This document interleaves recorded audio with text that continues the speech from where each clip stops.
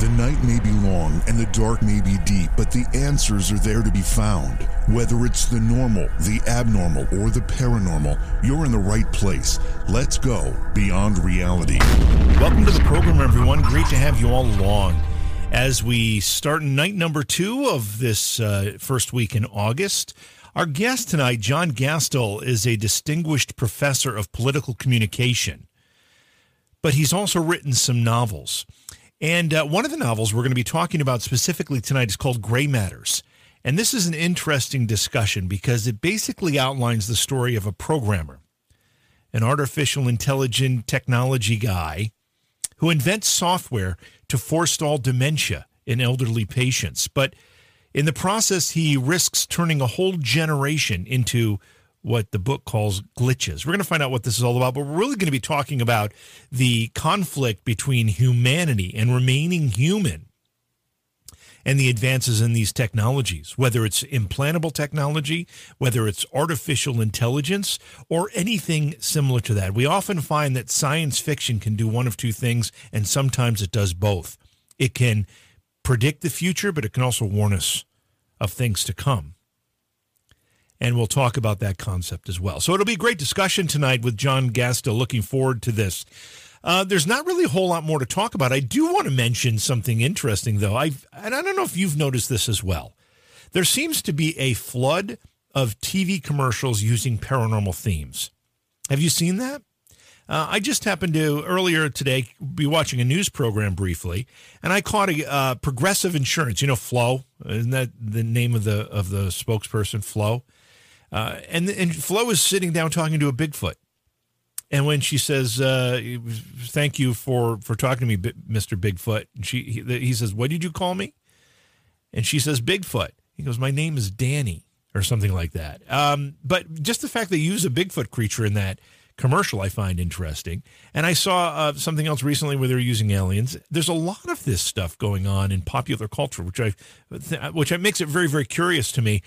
If maybe there's an additional change in attitude. Oh, so you're saying it's Daryl, not Danny. Okay. Maybe there's an additional warming up to these ideas in popular culture and also just in general thought. It'll be interesting to see how that plays out. But I noticed the thing, and I said, I've got to say something on the program tonight about that because I find it interesting. Anyway, once again, thank you to everyone for being here. Let's take a quick break. When we come back, we'll bring our guest in. We're talking with John Gastel. In fact, Dr. John Gastel tonight, distinguished professor of political communication. And we're going to be talking about his new novel. It's a science fiction novel, and it's called Gray Matters. That's tonight's program on Beyond Reality. Don't go away. Please support the program. Go to patreon.com/Johhaw. That's JOHAW. This episode is brought to you by Shopify. Forget the frustration of picking commerce platforms when you switch your business to Shopify, the global commerce platform that supercharges your selling wherever you sell. With Shopify, you'll harness the same intuitive features, trusted apps, and powerful analytics used by the world's leading brands. Sign up today for your $1 per month trial period at shopify.com/tech, all lowercase. That's shopify.com/tech. Dr. John Gastel will be our guest. He's a distinguished professor of political communication, and we're going to talk about his new novel. It's called Gray Matters, plus a bunch of other things. Really, the concept here is technology and humanity and how these two things can sometimes work together in a symbiotic way, but they can also sometimes work against. And what does our future hold? Which of those two scenarios? John, welcome to Beyond Reality. It's great to have you with us tonight. JV, I'm excited to be on the show, but I'm also excited to follow Bee Gees' bumper music. That's a phrase I didn't know would ever be associated with me, and truly, I am ridiculously excited. Does that feel good? Does it feel good to follow the Bee Gees like that? I would say so good in a high falsetto, but bad things could happen. Oh, that's awesome. If I tried. That is awesome. Well, I'm, as my listeners know, I like two things, Bee Gees and Beatles, and I play a lot of them for bumper music, so you might hear some more as the night goes on. Anyway, welcome to the program. It's great to have you. And, I was reading through your materials and getting to know you a little bit since this is the first time you've been on the program. And one of the things that fascinates me before we get into talking about your books and the concepts included in the books is your upbringing. I noted that both of your parents ran for Congress at one point. Yeah, I made them a bumper sticker that they wouldn't put on their car, which said, "We're Democrats and we run for Congress." They thought it sounded a little arrogant. I thought it was funny. I think it's funny, too. Did you have... Can you look back and point to anything that may have changed your path in life because your parents were involved politically like that? Well, absolutely. My whole family was very political. We argued sometimes past the point of reason at the dinner table, if there was even dinner. We were just kind of a crazy, wild bunch, and that definitely made me kind of argumentative, but at the same time, I was raised Quaker, actually. We had a couple Quaker presidents, Nixon and Hoover, so we're kind of 0 for 2 on that one. But Quakers practice silent worship and emphasize trying to build consensus. So I had myself, I was pulled in two directions, right? Argue, but try to find consensus. And that's kind of worked out in my work in that I'm really interested in how people arrive at more informed judgments and make kind of thoughtful decisions in their life. And Gray Matters is partly about things that could cause us to do the opposite. You obviously took I guess we'll call it an adjunct to a political path, because I don't know if you've been active as a political candidate ever, but I know that in your professional career you talk a lot about politics. You write a lot about politics. Did you avoid the candidacy stuff? Was that something that didn't interest you? I would have failed a personality test for candidates. I actually ran campaigns, and I saw firsthand what a good candidate is, and I just can't do that. I just can't keep names and faces straight. And, a really good candidate, a lot of people who serve in public office are actually really well-intentioned, earnest, good people. And they have tremendous empathy and can remember the details about people they meet. And that is not me. So I'm happy to work for candidates, and I'm happy to support candidates that I believe in, but I would make a terrible one. Yeah, I tried I actually was successful as a candidate for a couple of terms in my county legislature, and I became vice chairman of the county legislature, the board, and I enjoyed doing the work. But what I didn't enjoy was I didn't like my fellow politicians who felt like they just had to say the right thing to the right people to be liked. And that's were posturing, right? Yeah, that's not my personality. I say what I think, and and ultimately in a tough election, I ended up losing my seat probably because I was too honest. But I can't do it any other way. That's why my mom was knocked off the school board. Is she was honest. She filled out a questionnaire without thinking twice about it, and then it was about abortion, which had really nothing to do with the school board. Yeah. But that's what got her knocked off. So, being an honest politician should be something you're rewarded for. We should be rewarding politicians for being deliberative, right, for being thoughtful and challenging us. But again, that's not the pattern that we're more accustomed to seeing. There's nothing more frustrating to me right now, and boy, we are in frustrating times for a lot of reasons, but there's nothing more frustrating to me than to see politicians of either side of the aisle unwilling to sit down and have an honest discussion about anything. Now, maybe they're doing it behind closed doors. I don't know. But certainly in front of the microphones, that's not what they're doing. Well, we're getting a little far afield here, but hey, it's my field. So if you want to go there, there is research on the willingness of elected officials to bargain and compromise and negotiate, even behind closed doors, and it is just not happening as much as it used to in the United States. Some of that's for the better, right? Some of that was, smoke-filled rooms kind of deals that we could never really find out what happened. But some of it was just honest-to-goodness compromise, taking two different, political philosophies and trying to craft a policy they could both agree on.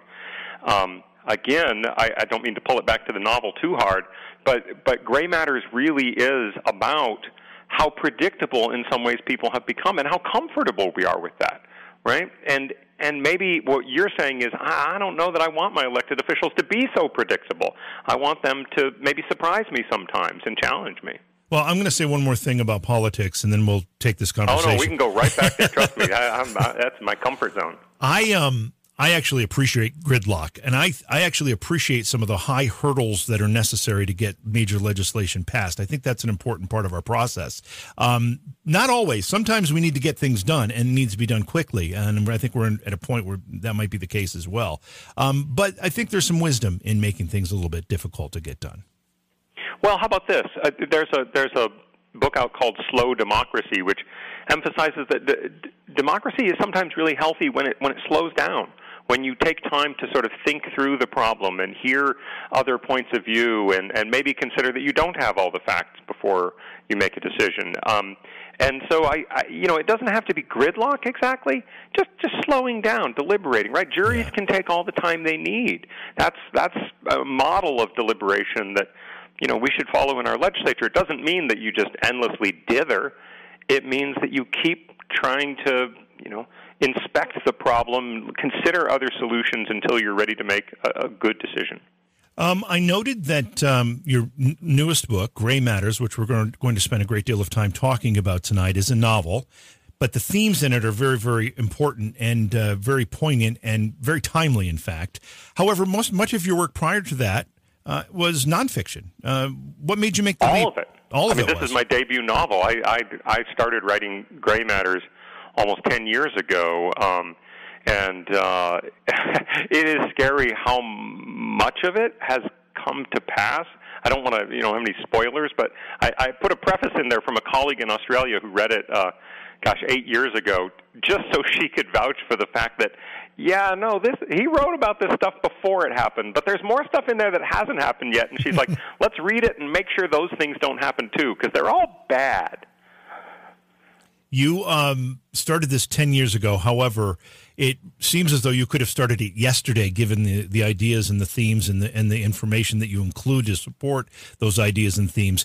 What did you see 10 years ago that made you start writing this particular book? Well, there were a couple things going on here. Well, you and I have been talking about politics, so I'll start there. When Sarah Palin got the nomination for the vice presidency, it was a real shock to me. Now, you already heard I'm a Democrat. I have a political point of view and a political party. Not everybody supports a political party, but my parents were Democrats, and that's how most people become Republicans or Democrats or independents. But it really shocked me. I thought, Sarah Palin? Really? This is who the Republicans think is the best prospect for a vice president. When she touted her experience as a mayor and then governor, obviously, of Alaska. But I just thought, what would the Democrats do if our vice presidential nominee wasn't the sharpest knife in the block? Right, and I started to noodle around with that. I remember sitting in a hotel with a couple friends and saying, "Who would scare us? Like who's?" And we came up with kind of a sort of a new age kind of character who has this sort of loose philosophy that's kind of untethered from reality, but is very popular, very charismatic, right? And I came up with a guy, Mahatma Golden, in the novel Gray Matters, who is has a philosophy all his own, let's say, about our future selves. His best-selling book is Be There Then, about connecting with your future self. He winds up being the vice president through an odd little circumstance. It turns out that if the vice president dies, vice presidential candidate, I should say, dies late in an electoral cycle, it's actually not up to the presidential candidate who the new VP is. It's up to, in this case, the DNC, the Democratic National Committee. And that's exactly what happens in Gray Matters. And they pick this guy because, well, he kind of shores up a weakness that the candidate has and probably secures the successful election of the president, but she doesn't necessarily like this guy as her vice president. But that sounds a little bit like Marianne Williamson. Right? When I saw her on the debate stage, I thought, oh, my gosh. And part of me was like, well, I don't think she's the most qualified candidate up there. But I kind of want her to be the VP pick because it's great for Gray Matters. No, I'm kidding. But, no, really. I mean, I was shocked when I saw her, and I thought, no, that's exactly what I think the Democrats could wind up doing, is having someone who appeals to their sentimentalism and sounds maybe really thoughtful, but maybe isn't that deep when it comes to thinking about policy and politics. So there's a political component to Gray Matters. There's also I guess we would call it a technological component. There is a sci-fi component. All these things come together to make this story. Yeah, and the sci-fi component, now that's the other big thread in the story. Going back to my parents, my family has had a terrible experience with dementia and Alzheimer's, and it took my grandparents and others. But my father got dementia late in life while he was suffering from Parkinson's. And that was right around when I started working on Gray Matters. And so the main character of the book is a social scientist, and that's kind of what I am, who is fascinated with big data, right? All the data we have on people. As his father starts to slip a little bit cognitively, he wonders, gosh, could we create assistive technology that's going to help him, that could maybe help him remain the person he is today, right? Just kind of freeze him in time, but let him age more gracefully, continuing to be the person that I know him as, using that data, right, to predict what he would do in any upcoming situation. And so it was kind of a personal connection into this idea of technology. But then as the company goes on, it wants to scale up the product. It starts with a call center, but then realizes, maybe we need to automate this. That's when things start getting a little weird. Getting a little weird? The whole concept of big data is a little weird to me. And a little scary. But 10 years ago, was it the same? I mean, you're a bit of a visionary here, I think.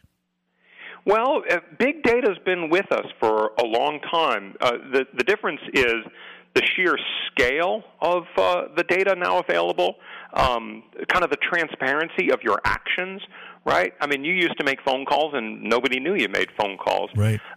Then you made phone calls and everybody knew you were making them, but they didn't know where you were making them. Now we know, when you're making the call, where you're making the call, so many things. But you're not making phone calls. Now you're on Facebook, right? Now we know the text that you're producing, right? Mm-hmm. The context in which you're reacting to people. And what you're buying and when you're buying it and what else you looked at, all those things, right? And you've got devices in your home that are playing the Bee Gees and the Beatles, but also listening to what you're saying. So we're just creating such an enormous amount of data, and our computational power is incredible now. So you can crunch this data. Now, when you crunch all this data, sometimes it produces something that's not very predictive, right? We are still weird, funky people that do things that the models can't predict. But sometimes we're a little bit predictable, and maybe we're getting more predictable. So big data could be a powerful way of really not just tracking us and putting products or candidates in front of us that we might like, but maybe nudging us. And that's where Gray Matters kind of changes the whole game. That's where I introduced the concept of the loop as a different kind of internet. When you encapsulate big data in the way you just did and gave us those examples, one example that comes to mind, and this is probably somewhat inconsequential in the scheme of things, but I think it portends bigger things, or maybe things that are going on already but kind of behind the scenes. And this is that concept where I know for a fact I have said something in the presence of my phone, and that very thing has shown up in ads on Facebook. Right. Some of that's serendipity, right? Some of that's just the coincidence that isn't a coincidence, but some of that is straight up. It depends on what app you have on and so on, whether or not your voice is being recorded. But yeah, some of that is just saying back to you what you said, right? I'm looking for office shelves, and if I type it in or say it, it kind of doesn't matter. I'm giving that information away for free. I've already given permission, right, by clicking on the things I don't read. Yeah. Right. Yeah, none of us read them. I find as you start talking about politics and you start talking about Gray Matters, and we start pulling all these ideas and these worlds together, I'm starting to think that if I'm not careful with my political speech around my phone, that something might not be an ad. It might be a restriction. I might not be able to access something on Facebook because I said I like a given candidate or don't like enough. Do you understand where I'm going with this? That part of it starts to get scary. The ad is one thing.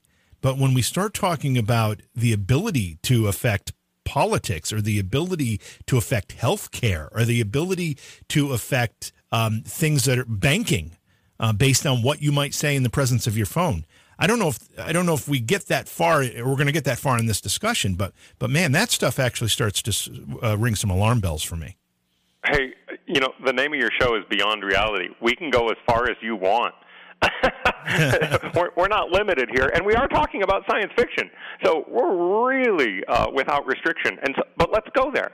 Let's absolutely go there. Let's think for a second about Facebook. Facebook is the number one news source for people in the United States. And let's be clear about something. Facebook doesn't have news. Right? Facebook has links to news that was produced elsewhere, but people actually turn to Facebook to get their news. Well, Facebook isn't under any rules about what news it gives you. When JV gets on Facebook and he's like, I'm going to just hang out here a little bit because I want to be distracted. And Facebook says, oh, well, I'm going to distract you with this news story. There's all kinds of reasons. The next thing in your Facebook feed might be a news story about Iran or South Korea or the presidential election. And those reasons might have something to do with not only what you're interested in, because Facebook wants to keep you there, but it could have something to do with what Facebook wants. Right? When we talk about Facebook in the 2016 election and how they worked with Cambridge Analytica, that was a commercial relationship that they had. But what about Facebook's own self-interest? Right? There's no regulation that says Facebook can't act in its own interest as a corporation, right? Well, Gray Matters, because I have the freedom to play with reality a bit and go beyond it, as you would say, I imagine, what if Facebook was actually blown up? I mean, MySpace is gone, right? So many things that seemed like, this is what the Internet's going to be. We're gone in just a matter of years. Mm-hmm.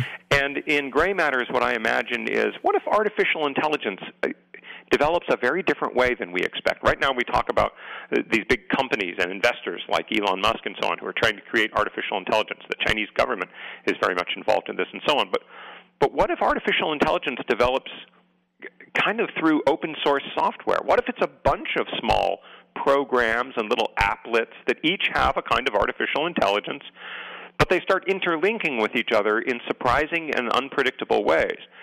And in a way, they start to replace the Internet. Ultimately, they become, in the novel, called something called the loop, because they sort of blow up the corporate Internet. What they do is they essentially hack the Internet itself, pull out a bunch of proprietary data, and then start churning out all kinds of powerful predictive energy and wall itself off from any company or government that won't play along.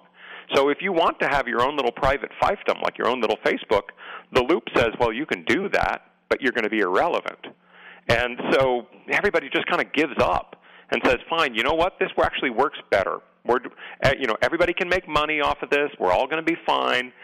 But the loop is now this loosely interconnected set of programs and so on that don't have an overriding goal, but might start behaving in a way that makes you wonder if it wants things, right? Maybe it says to JV, hey, I've got an idea for a show for you, and it just pops up on your screen about an hour before you're going on the air, and it says, you know what, tonight's guest is going to be fine, but here's who you should have gotten. And I've already sent an email to them suggesting they come on your show.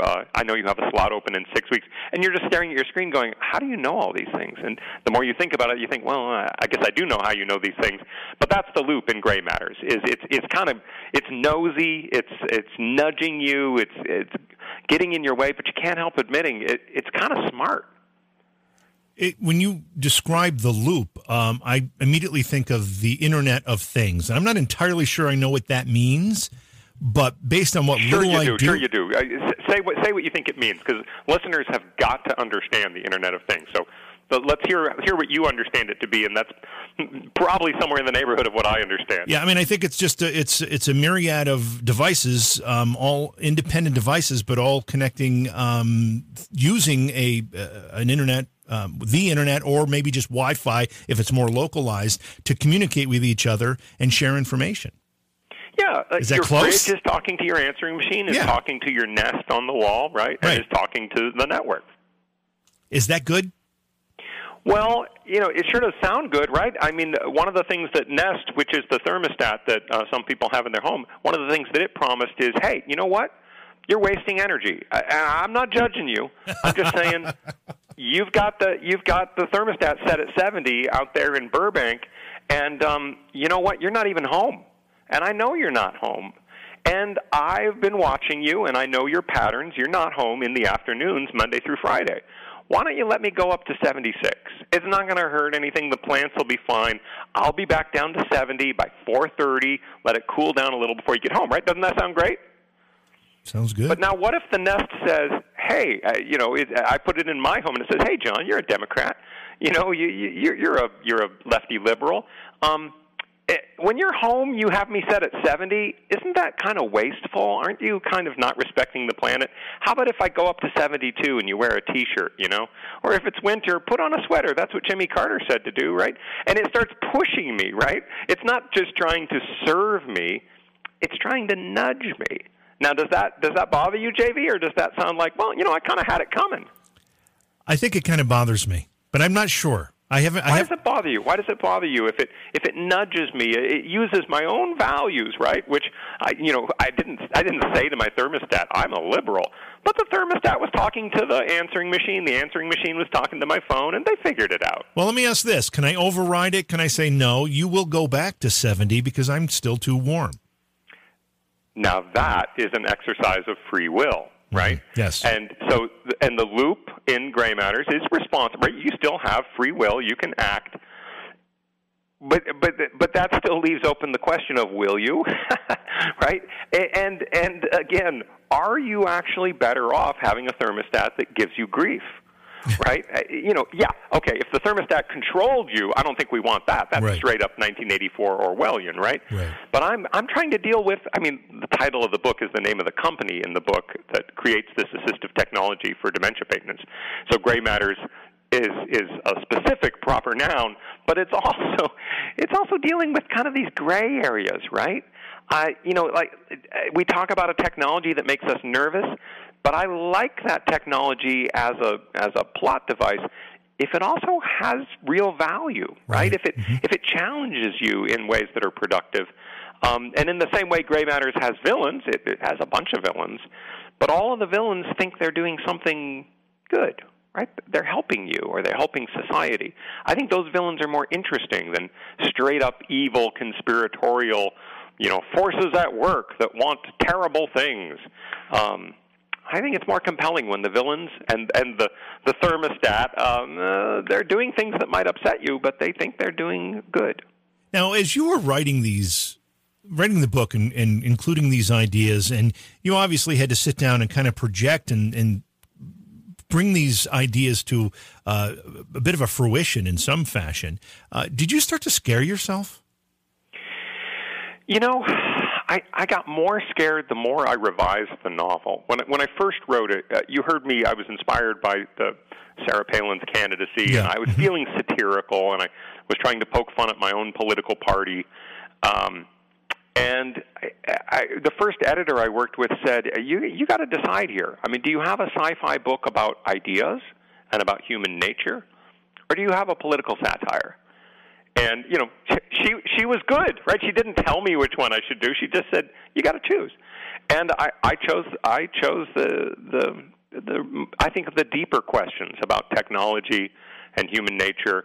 And, the politics is still there, but the satirical part diminished. And as the satire went away, the book became in some ways more serious. I still think it's very funny. I know people laugh when they read a lot of it.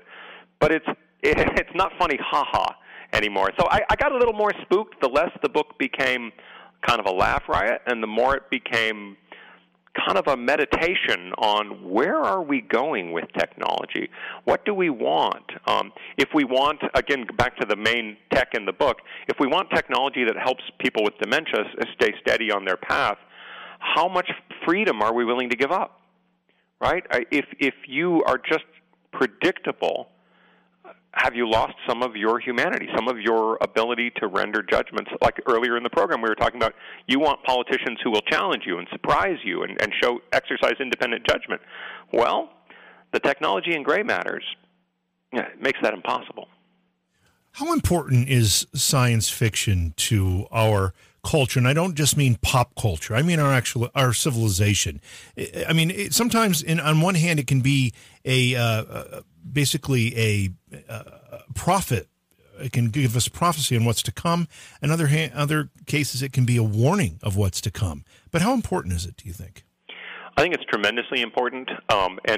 You've got listeners out there who are creative people, and I was just on a program the other night, and someone asked for advice on writing. Here's my simplest advice if you want to write sci-fi. Write short stories. Writing a novel is a pain in the butt. But the power of sci-fi short stories, I think, is great because you can just take the kernel of an idea and just kind of work it out a little bit and share it with people and get them thinking, whether it's time travel or, in a case like this, kind of just budding technology in our society. Where would it go in 5 years and 10 years? If you have a novel, you can obviously spin out much bigger ideas. But I think sci-fi is really valuable. As you say, it can be a prophecy, but I like to think of it as usually a combination of a wish and a warning. Right? The Handmaid's Tale, 1984, those are straight-up warnings. Yeah. Right? Margaret Atwood and George Orwell, they see things in society today, and they say, I don't think you see clearly where these things could lead. Or what would happen in Atwood's case, she took things that already existed and just put them all together in one country, the Gilead government. Nothing they did, as she always emphasizes this, hadn't already been done. As horrifying as they are, somebody had done it. So that's a warning, but again, it's not a warning about something that is inconceivable. It's about choices we're making and the cumulative effect. I think people often misunderstand Orwell as a prophecy, but no, as you were saying before, it's really more of, hey, people, this is where we're going to end up, right? With just systematic misinformation, propaganda as our basic information diet. And it does feel prophetic, but I like to think of it more as just a continual warning, right? 1984 was written in 48 and was supposed to be looking forward to a date that's now well in our rearview mirror, right? Yep. But it still feels very relevant and very scary. Gray Matters has the advantage of being more contemporary, so it's looking at things like foreign governments getting involved in elections, right? Or not governments, but even just foreign actors outside of government, or technology and how it can constrain us. Or a theme we haven't really touched on yet is the Democratic vice presidential candidate in the story absolutely denies science about dementia and puts forward theories about it that aren't really based on science, but are based on what he believes. He thinks dementia is misdiagnosed. All it really is seniors talking to future generations. We don't understand that because we don't have their wisdom. And sometimes when he talks about this, he sounds absolutely crazy. Other times it sounds like he's telling us to be more future-oriented, right? Don't live for today, live for tomorrow. Now we're in the era of COVID, I think, oh my gosh, there are Mahatma Goldens all around us. People who will tell us what our world is like and might be pretty untethered from the facts we have about how the human body works and how viruses work and so on. In his case, it's a little different, but man, there's stuff in the novel that I really did mean to sound kind of satirical, even though that I dampened that down. Now it just sounds kind of weird, like, okay, that's kind of happening now. Let's talk about this, the technology that's included in the book that you write about that is designed and marketed in an effort to counter what is a real physical malady, and we're talking about dementia or Alzheimer's, because we start to get into a moral dilemma here. And let's talk about it first, and then let's talk about what the moral implications are.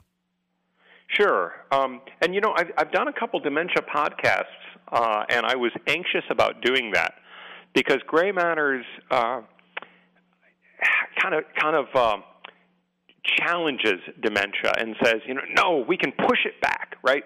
We can fight it off. We can create first it's just kind of an app where you're linked up with a call center, and people who are slipping into dementia often have lucid periods during the course of a day, and that's right, yeah. The technology takes advantage of that. Like when you're clear, you can explain what you want to do that day, where you want to be, what your goals are, and then someone can be checking in with you, and using technology they can tell if you're going to the wrong place, for instance, and just literally check in with you. One of the first texts is called a walker talker, and it's sort of a gimmick. It's really just a phone on a walker, and you can connect with someone in the call center in Gujarat, India. These technologies seem pretty harmless. Again, when they start getting connected to the loop, they become more AI-based, and there's less of a human element, so that gets a little spookier. That becomes the elder compass, and that gets implanted behind your ear. So now we're not talking about kind of a gimmicky phone on your walker. Now we're talking about a little fish scale slid in behind your ear. And we're really talking about something that it turns out Elon Musk, here he comes again, right? Creates this company Neuralink, and this is exactly where they're trying to go, right? And they've even talked about dementia. I really didn't see this coming that fast. And they're saying, if you put this chip in, connect it to your brain. At first they say maybe it's a music app, right? You can listen to music in your head. And then they say, well, maybe it's something for disability, right? Maybe you've got a limb you can't move anymore. Well, we can kind of get those neurons doing their job, and you start moving your arm. But then they say, well, maybe we can cure dementia. And now I think, oh, boy, where is this going to stop? How powerful is this little fish scale behind your ear going to be? Well, Gray Matter is just focused on dementia, but even that is scary. At the top of the show, you said, well, maybe people could become what in the story is called glitches, right? Maybe you could just go kind of haywire. And if it's governing you, right? If it's moving you around, now it's the thermostat in your head telling you exactly what to do, right? That could go terribly wrong. Well, and then you'll add the whole idea of hacking or control. I mean, if you're a horror film fan, this is probably a horrible analogy, but if you're a horror film fan, you know that Halloween 3, the third movie in the Halloween series of films, is about a children's mask that's sold, that once the kids put it on Halloween, somebody triggers control of those masks, and this person controls all those people. Is there any thought, do you have any thoughts, as it relates to the ability, once you have a device implanted in your brain or connected to your brain in some way, that suddenly you have a mechanism by which somebody could hack in or even intentionally control you? Well, again, I love that you're referencing Halloween 3. Not just Halloween, not the franchise. No, Halloween 3. You're putting your markers down culturally. I respect that. But we don't have to go to the children's mask. I mean, haven't you worried about this with your car? Sure. Yeah. Right? You've got the tech in your car, and I'm not even talking about a self-driving car necessarily. But we should worry about things getting hacked, and this is actually a concern about autonomous vehicles is, how secure are they, right? And it doesn't take a genius to figure out how you could cause that to go awry. If we go back to the 2016 election, a common misunderstanding is people talk about how Russia from the outset was picking a winner in that election. Towards the end, they absolutely thought, who knows what we could pull off.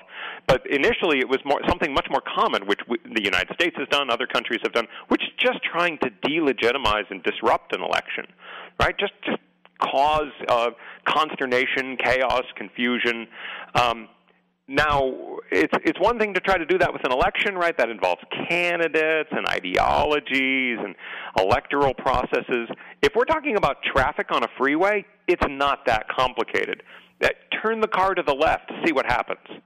Yeah, it's not a metaphor any longer, right? We're not steering JV a little bit to the right or a little bit to the left. No, we're just steering his car literally to the left and to the right. And here's the bad news. There are other cars to the left and the right of yours. So the metaphor is pretty apt when you come back to people, and you're talking about implants in people. I absolutely worry about when tech becomes embedded in us, how that could steer us into the proverbial ditch. It's not that different than our phone, but there is a difference between having something in your pocket and having something in a little pocket behind your ear. There's been a lot of discussion recently, particularly as people talk about the coronavirus vaccine that is being developed. And much of this is conspiracy theory talk, but the concepts and the fears are legitimate. The idea of implanting a chip is probably going to be something very seriously discussed in not too many years to come, for a lot of reasons. It's not the same kind of tech that we're talking about right now as it relates to gray matters, but it is still a piece of technology that could be implanted for a host of reasons. These are things that people are afraid of. Well, yeah, and I get asked, can we stop the advance of technology? Right? Is this novel and novels like it? Is it kind of a waste of time because we're going to become more and more dependent on technology? I think there's two answers to that. One, going back to chips and implants, you can't stop it. It is absolutely the case that we're implanting ourselves already. My oldest brother has in his heart something that is critical to keeping his quality of life within normal parameters, right? And God bless the folks who invented that. God bless the doctors who got that into him. Mm-hmm. And it's no easy thing, right? It's still kind of a miracle that we can do this with pacemakers and so on. But it's certainly not going to stop there. And we have all kinds of things, right, that regulate insulin and so on. So that's just going to keep happening. But there is still always going to be a question with this technological development, which is, okay, but are we as a society making informed choices?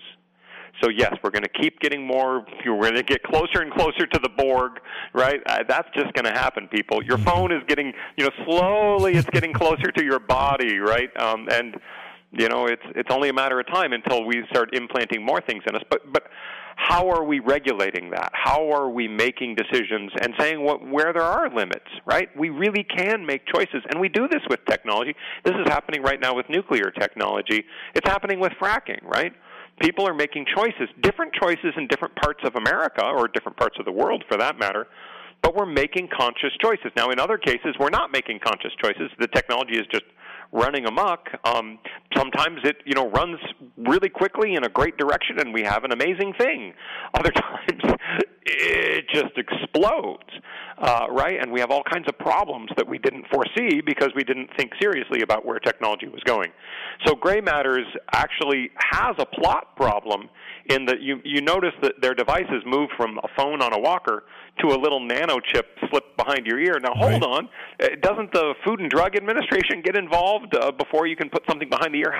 What's the time scale of this novel? And, I make no comment on the Trump administration other than to say it's pretty plausible that in the Trump administration you could get something through the FDA pretty fast if you knew the right people and did the right things. I'm curious, and I don't mean to be political about this, but when it comes to a device implanted behind your ear, I suppose it's the intention of the device that would determine whether or not the FDA had to be involved. Let's say Google developed, they have Google Glasses. They've got all sorts of devices that you can wear or use as some type of assisted augmented reality.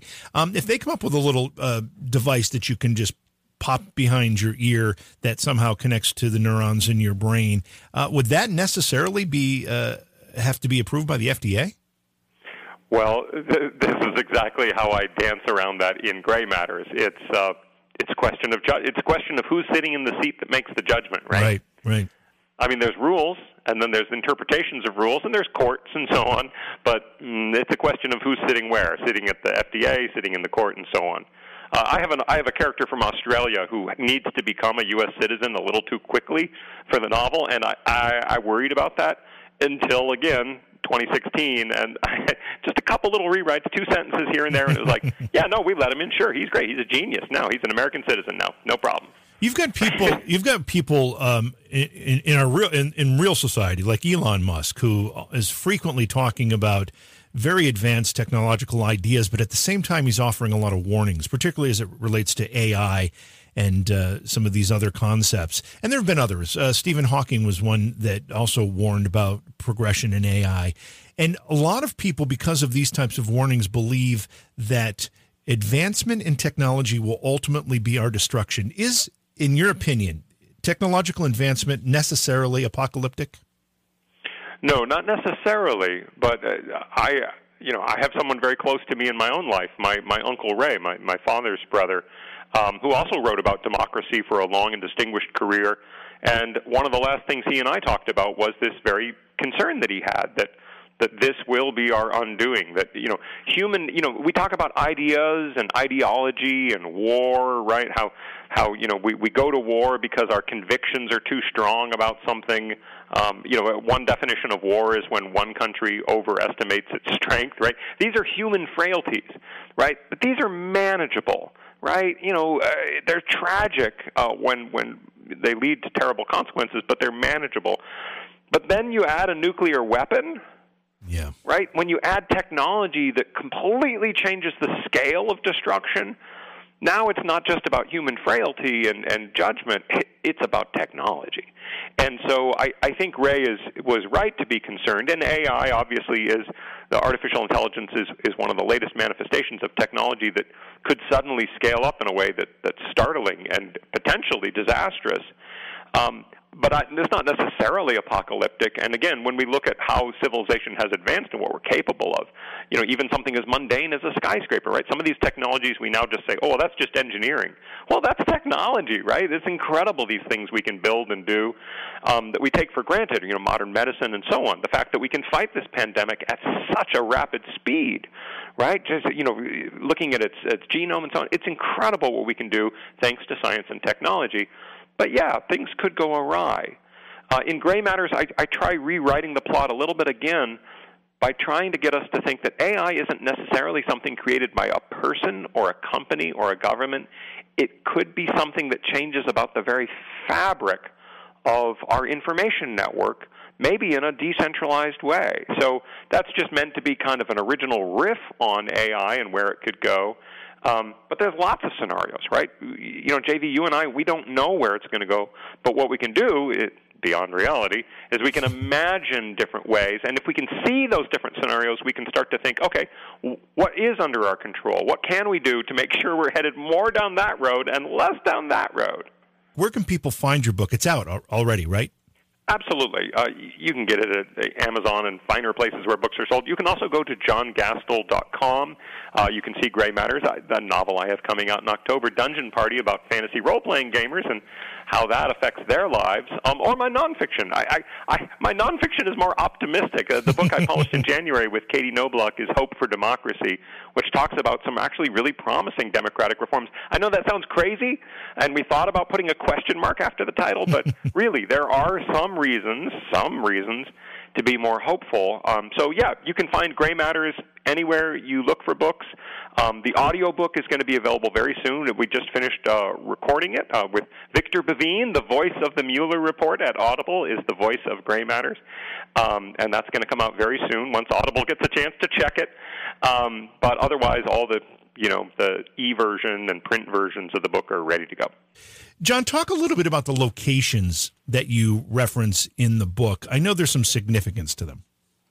Sure. I lived in Seattle for a good while, and that's where the company Gray Matters is located. But Charlie Sanders, the big data kind of programming genius out of the University of Michigan, rival of Penn State, what was I thinking?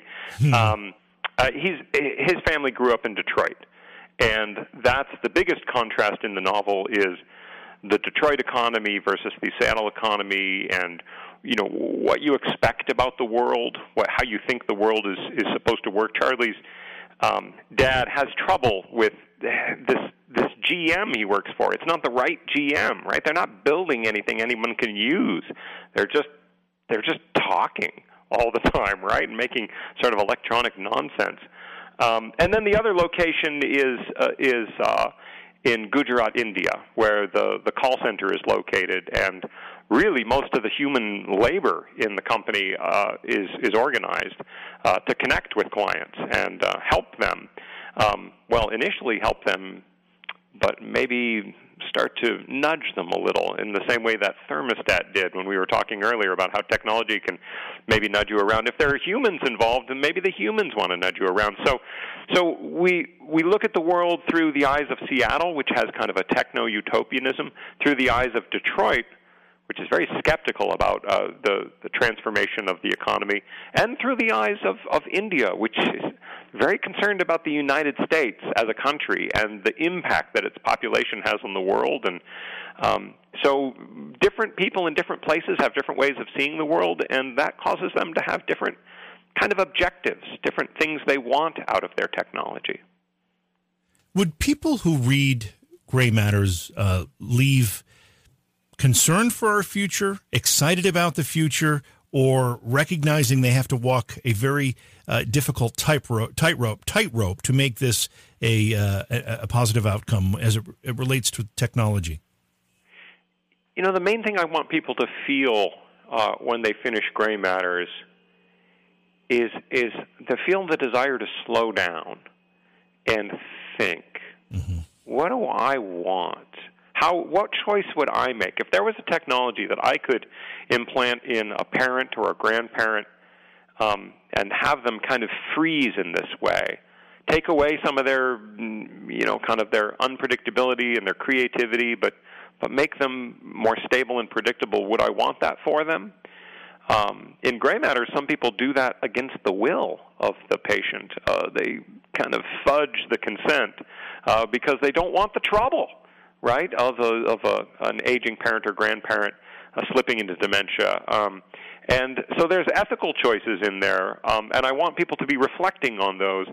When it comes to Alzheimer's and dementia, I also, there's a message in there about, well, what should you be fighting against, and what should you be accepting, right? We rage against things that we don't want to see come into the world. But sometimes they're coming, and sometimes, people we love are going to change in ways we don't want, and that's part of what the book is about too. So it's a question of, what do you want to resist, and what do you need to accept? Let's talk about some of those ethical issues. I too, as many people have experienced an older relative going through dementia, and it's a very, very sad for both. In an empathetic way, but also personally, as you see somebody that you've known and loved your whole life start to forget who you are and not share any of the memories that make you, so close to begin with.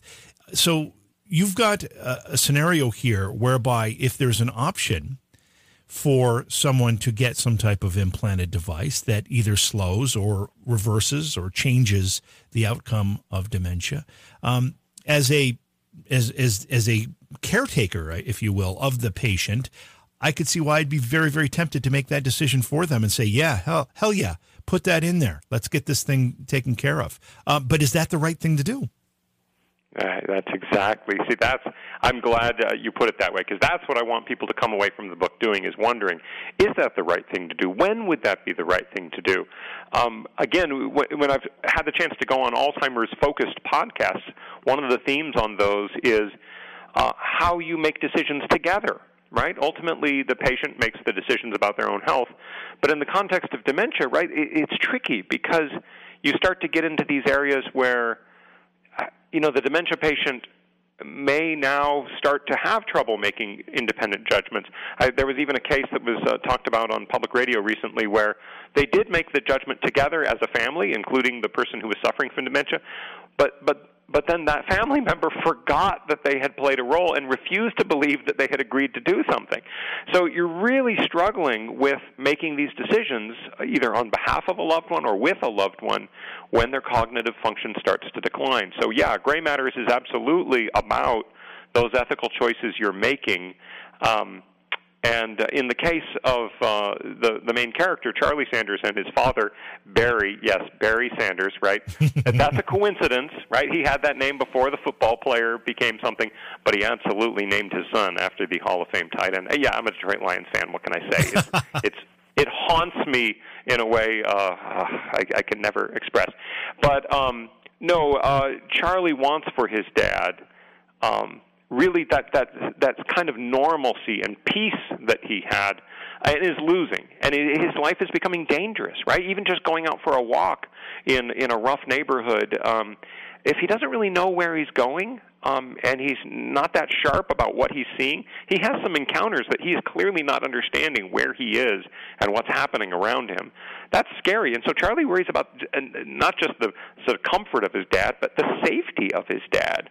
So, yeah, it pushes you toward control, wanting to control the patient. And again, that can be the right decision, but as the technology gives you more and more control, you need to really think, okay, now where is the ethical line? And as you said earlier, okay, if it's giving you more and more control, is it really giving it to you, or who else has control, right? And what if they're hacked? So there's all kinds of questions. When you take away the free will from one person, it's not always obvious who then takes the reins of that person's life. Well, you brought up real-life tech that we're using, significantly using, and successfully using today, in whether it's a pacemaker, whether it's an insulin pump. My nephew's a diabetic. He's got a pump that's connected to him. There are a lot of technological devices that we're using to improve quality of life. Is it only different? Is it only problematic when we start tampering with the brain? No, but the brain is our most sacred, right? Vital organ, right? And it's where we make our claim to humanity being something special and different, right? That we search the universe for signs of this particular kind of intelligence. And so, yeah, it's a little different than telling my heart how to beat or telling my limbs how to move. It's making decisions about who you are, right? And it's getting closer to this ancient concept of the soul, right? So I think you're right that things that connect to the brain should give us more pause. But there's some mundane technologies already in existence that are really like the early tech in gray matters, just forerunners of a chip behind your ear. When I was on Coast to Coast the other night, a caller called in and said, I have cognitive difficulties, and I use an app that is really helping me gather my thoughts, plan my day, and if I didn't have that, I would be slipping. Now, this isn't dementia. There's all kinds of cognitive challenges that people have, right? Yeah. But, an app on your phone is absolutely where the tech kind of gets rolling. And when I asked him, well, what if that app went inside your body? And he said, yeah, no, I'm going to draw the line there. Well, some people won't, right? Some people won't draw the line there. They'll say, well, that would be a lot more convenient.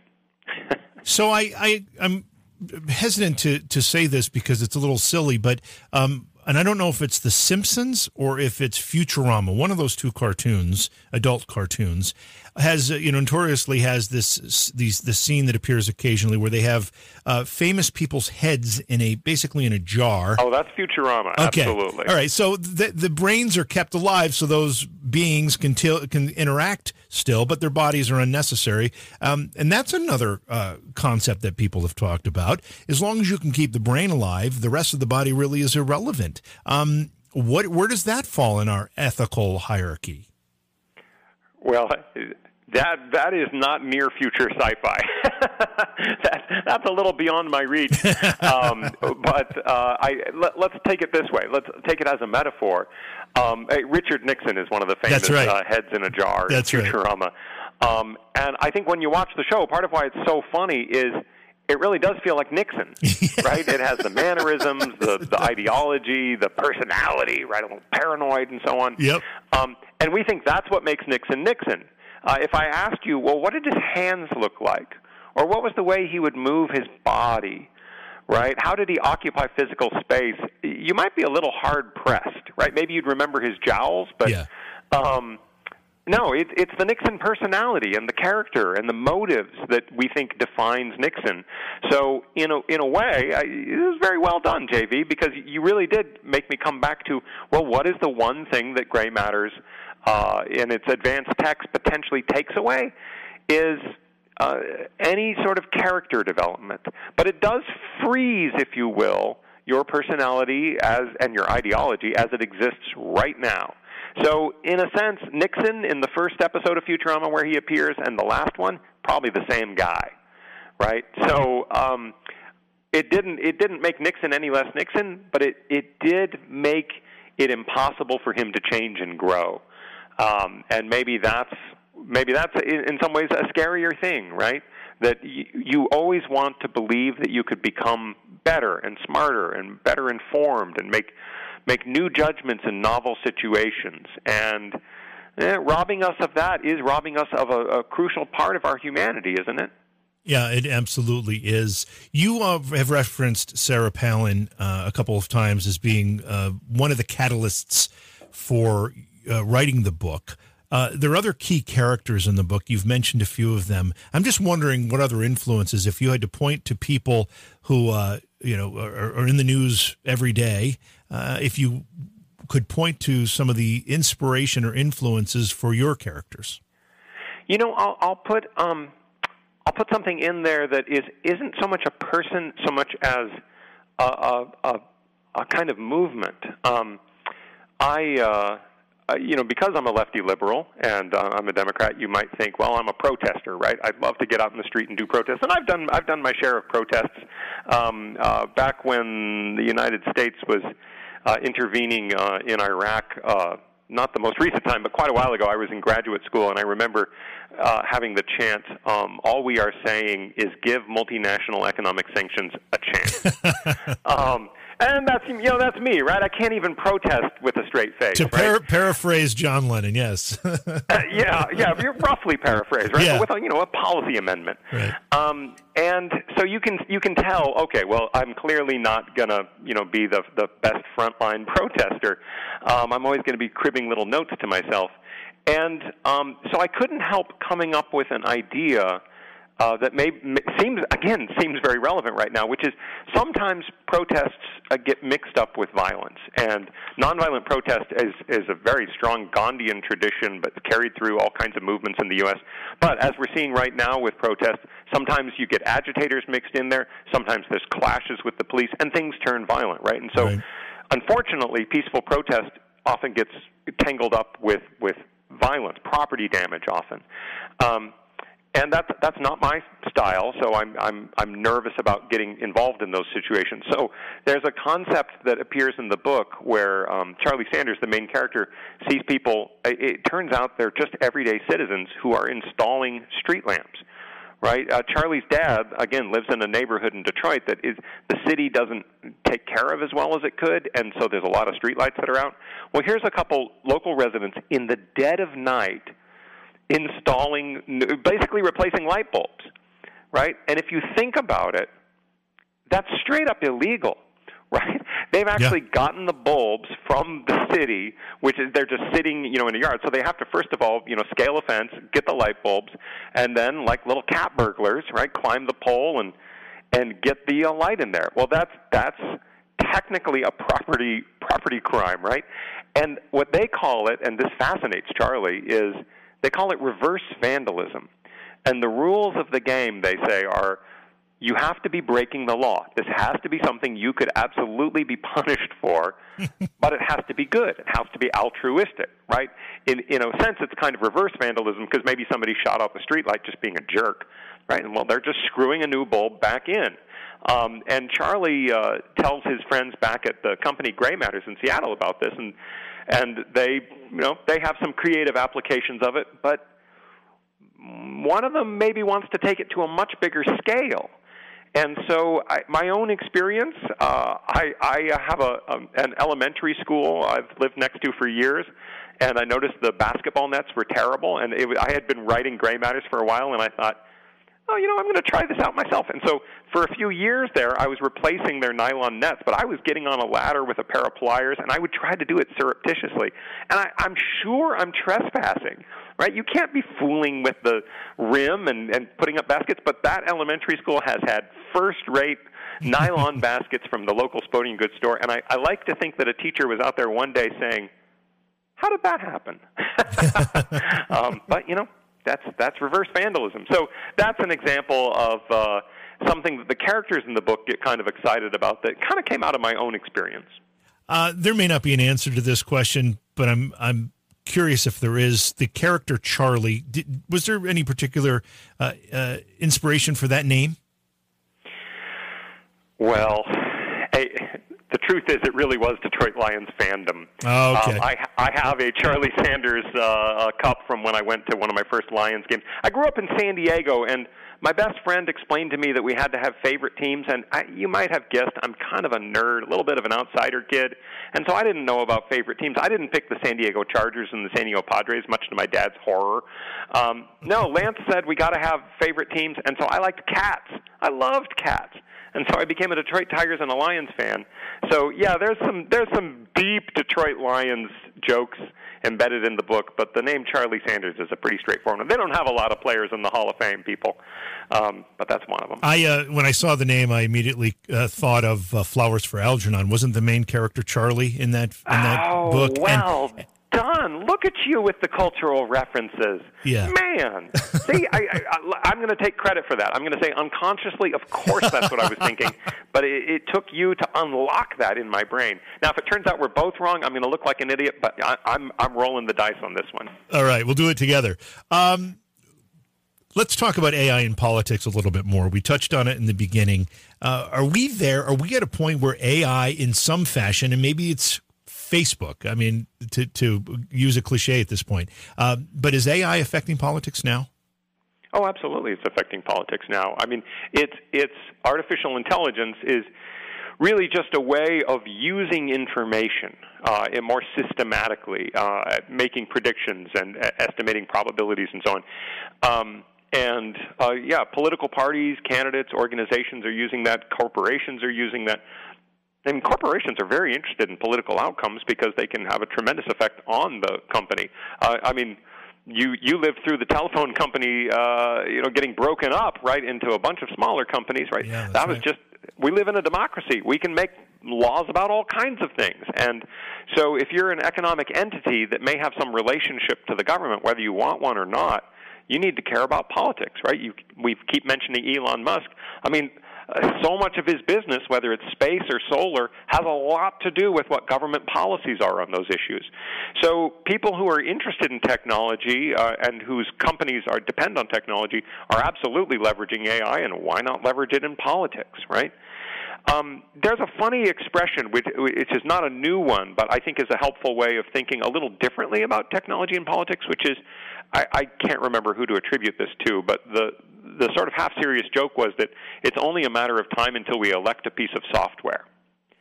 And, right, it sounds funny, right? Like MS-DOS is standing, is representative in California's 13th district. Anything, Clippy is going to be the, chief of staff. Anything but Windows. Anything but Windows. Are you trying to write a letter? No, seriously, but here's where the joke is serious. Well, a lot of us think about our elected representatives not as someone who will stand as a trustee for us and make judgments, right, based on information we don't have access to, not because it's not publicly available, because we just don't have time, right? We want them to go off and be geniuses and do good things. No, that's fine. But most of us really think of what we sometimes call the delegate model. We send you as a delegate to go represent our values, which we already expressed on Election Day. And how dare you change your mind on anything? We will destroy you in the next primary. Well, the software says, okay, folks, that's what you want. I'm just going to keep you up to date on what I'm voting on, and I'm going to ask you how I should be voting, right? And it's you might think it's a stupid, simple poll, right, where I say, well, House Bill 23 is coming. Here's a 20-word summary, yes or no, right? But the software could be more cagey than that. It could say, well, House Bill 20 has an interesting values trade-off inherent in it. And, in fact, here's 3 amendments that are possible that I think are going to come up on the floor. Now what do you think, right? Do you need to read a little bit more? Maybe if you read a little bit more, the software gives more weight to your vote. And now it's going to cast a vote based on, actually, if you think about it, kind of a more intimate relationship with the people in that district, right? So is that artificial intelligence? Right? Is that technology taking a turn for the worse? So that's why this joke, sooner or later we're going to elect software to public office. Well, obviously we're going to elect a person, but that person is in no way prohibited from using software in exactly that way. I write about this in some of my own nonfiction when I write about a tongue-in-cheek term, the democracy machine.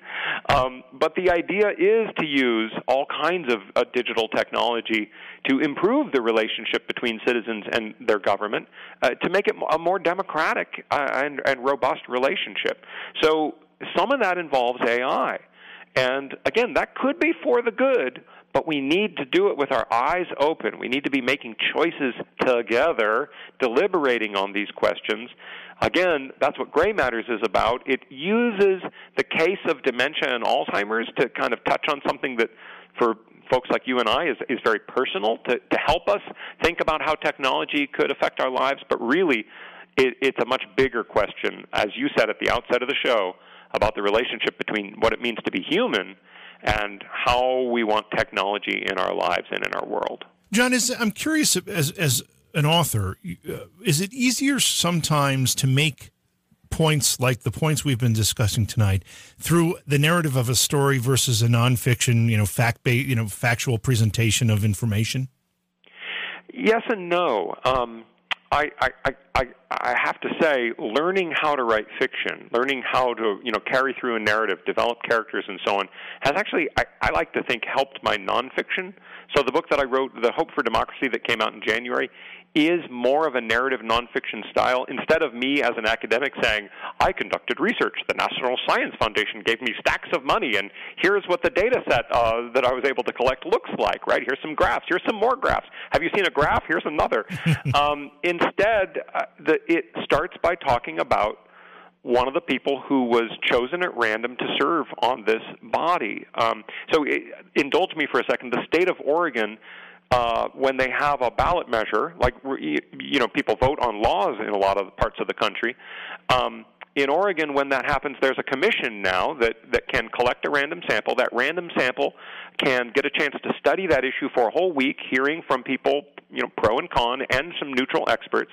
And then they write a one-page analysis in plain English that tells you, hey, here are some things you need to know just about the basic facts of this issue, and here's what we think are the best arguments for passing this law, or the best arguments also against it. You get all of that in one sheet of paper written by your fellow citizens, right?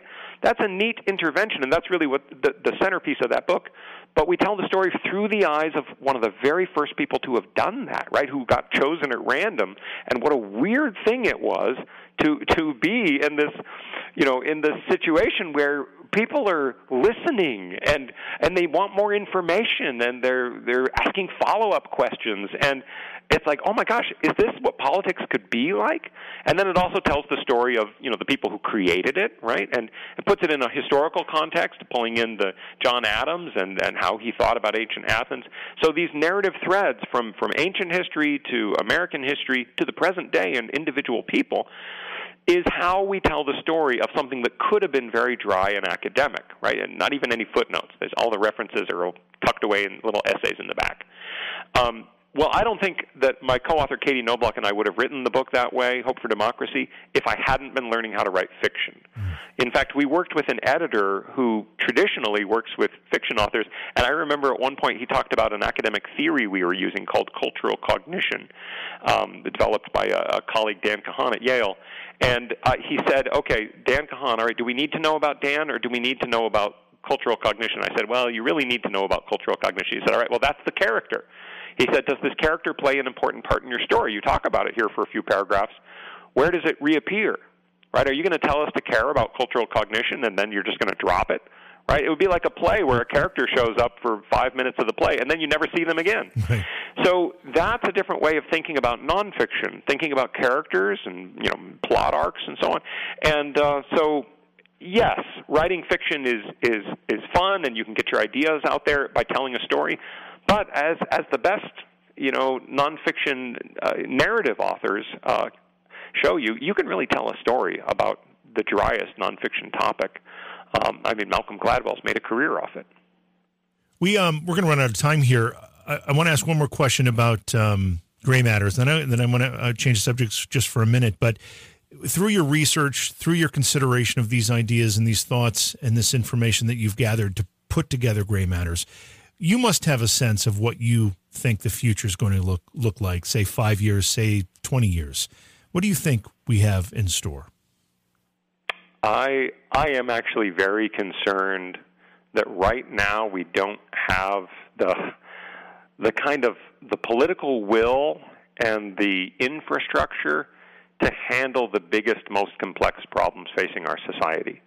And I don't think anybody else has the solution. I think some democracies, and that's with a lowercase d, and I'm using the term loosely, some democracies are doing better than others. But we're seeing all over the world, we're having problems with, we're electing governments that aren't up to the task. And what are the alternatives? Well, China thinks they're an alternative, right? They're meritocracy, so-called. But you can see that China has all kinds of problems, just unimaginable pollution and so on. So Singapore says, well, we've got the solution. We've got this sort of kind of little bit democratic at times, but otherwise we've got to, well, they're a city-state, so don't get me started. I mean, that's not going to cut it. And so the point is that we really need to raise our game in terms of how we govern ourselves, right? What is democracy at the end of the day? It's self-rule, right? It's that individuals come together to decide how they will design their world. And even if you're libertarian, you still want there to be laws, even if they're just laws that protect your freedom, right? But you need to have a government. You need to have a way of putting in place a good government that's up to the task. And as those problems become more and more complex and interlocking in ways that are even hard to predict, you need a smarter and smarter government, and that also means a closer relationship between the government and the people. So that's where I've been putting my energy. When I made that offhand remark about the democracy machine, that's really where my nonfiction is focusing right now. In fact, you mentioned Call of Duty. I myself am a Red Dead Redemption fan because I'd rather ride my horse across the Old West than be caught in a high-caliber gunfight. But I actually think we have a lot to learn from video games, and video games do some really clever things with incentives to make people do sometimes altruistic behaviors that they wouldn't otherwise. And so I think we can design ways of having citizens interact with each other and interact with their government that don't control them, but rather instead give them better opportunities, right, to learn, to inform each other, and to ultimately make decisions about, again, self-rule, how to govern ourselves. We need to get smarter about that because the world is only going to get more complex.